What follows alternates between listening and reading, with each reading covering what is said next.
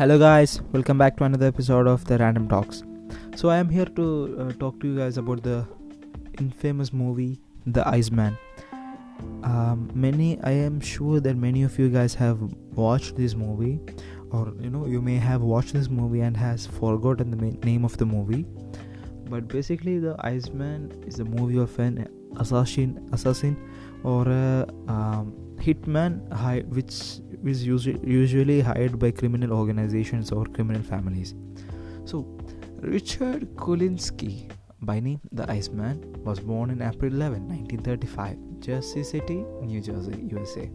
And also he died on March 5th, 2006, Trenton, New Jersey. So basically he took birth and died at the same place. So he was an American serial killer who was convicted for 4 murders in 1988 and of a 5th in 2003. Though, in a series of media interviews, he later confessed to having killed at least 100 more and to having worked as a hitman for the mafia.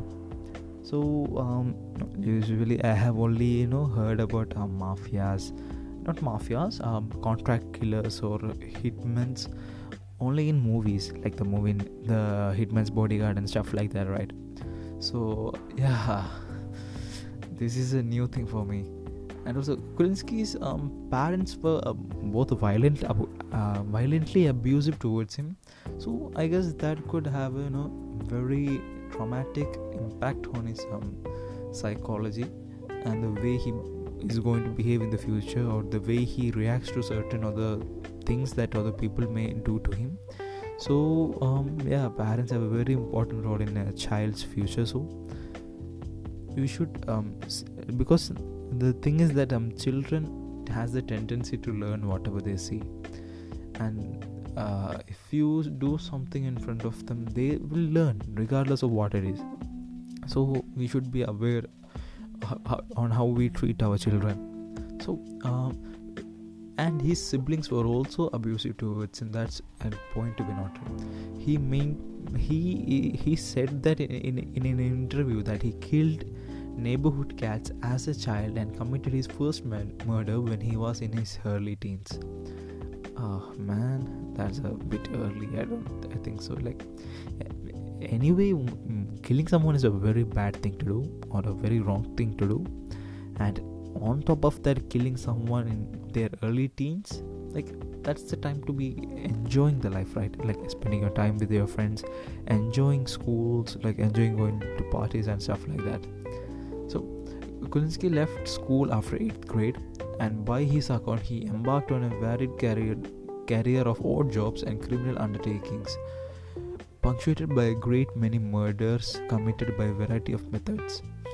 So, and then eventually he was hired as a hitman, carrying out assignments from several crime families, including the Genoves, Gambino and the Cavalcante organizations.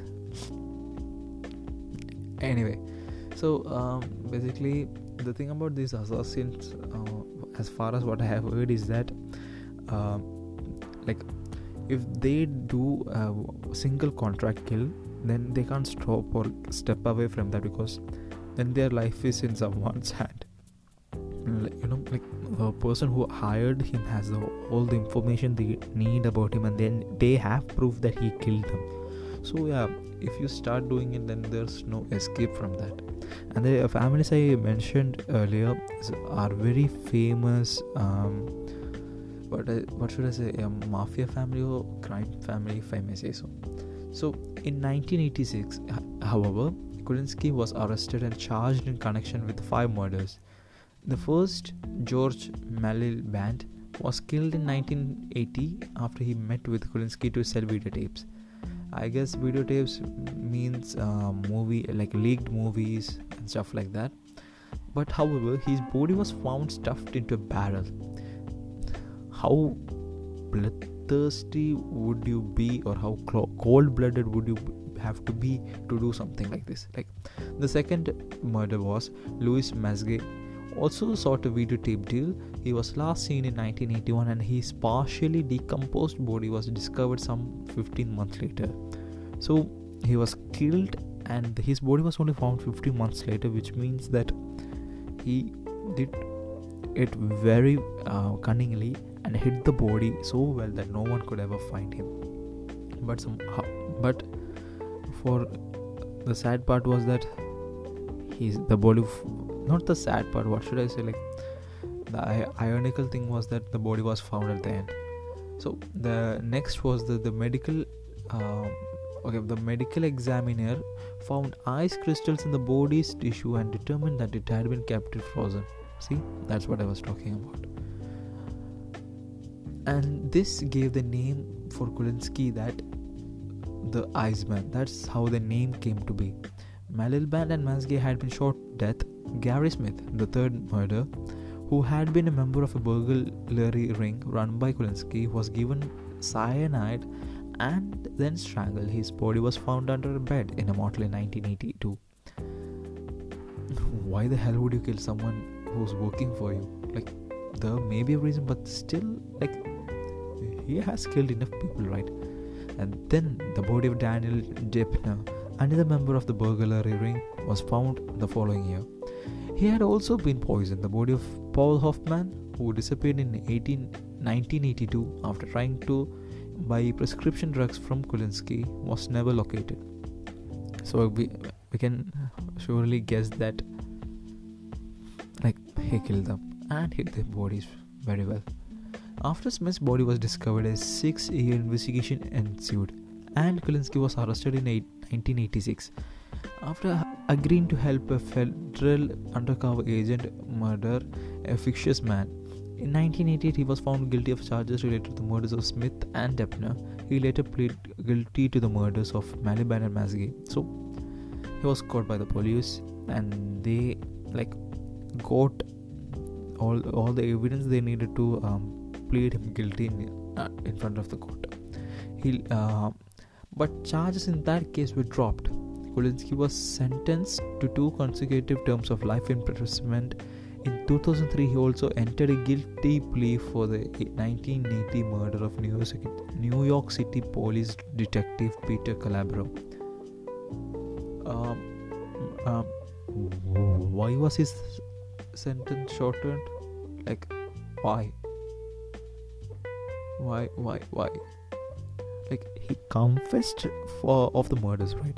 Now why the hell did they not do anything about it? Like, anyway, while he was in prison, I guess he just got a good mindset at the moment. Like, he gave numerous interviews to psychiatrists, criminologists, journalists and writers, telling the story of his life and providing detailed descriptions of how and why he committed dozens of murders. In later interviews, he claimed to have killed increasing number of victims, many of them members of organized crime, but investigations largely regarded the assertions as dubious. These interviews resulted in 3 television documentaries. Oh, really? You're going to make a movie of someone who killed these many people? And it is also said that he nearly killed 100 people. And that's a very large number. Like, he killed 100 people, but he was only convicted for the 5, but still the sentence was shortened for the 5. So, and then 3 television documentaries was released under his name. The one, if you guys want to check it out, please go check it out. I will say the names here. The Iceman Tapes, Conversation with a Killer, 1992. The Iceman Confesses, Secrets of a Mafia Hitman, 2001. And The Iceman and the Psychiatrist, 2003. And 2 biographies, The Iceman, The True Story of a Cold-Blooded Murderer, 1993, by Anthony Bruno, and The Iceman, Confessions of a Mafia Contract Killer, 2006, by Philip Carlo. Man, this guy is mad, man. Like, why the hell, man? He could have just lived a proper normal life with his family, started a family, live a peaceful life in his city. Why did he have to do it? I would say partly it's his parents' fault and his family's fault for being like that and giving him that idea of being violent, or making him to have that tendency of violence.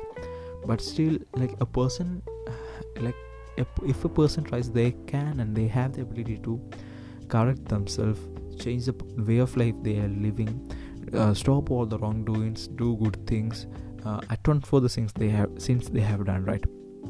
But this guy just went on with it, and he was trapped in the world of killings and mafias. So I hope you have enjoyed this podcast, and I hope that you guys have learned more about the Iceman by my explanation. So thank you guys for listening to this podcast. This is Mohammad Nihal signing off till another banger episode. I'm signing off. Goodbye. Peace.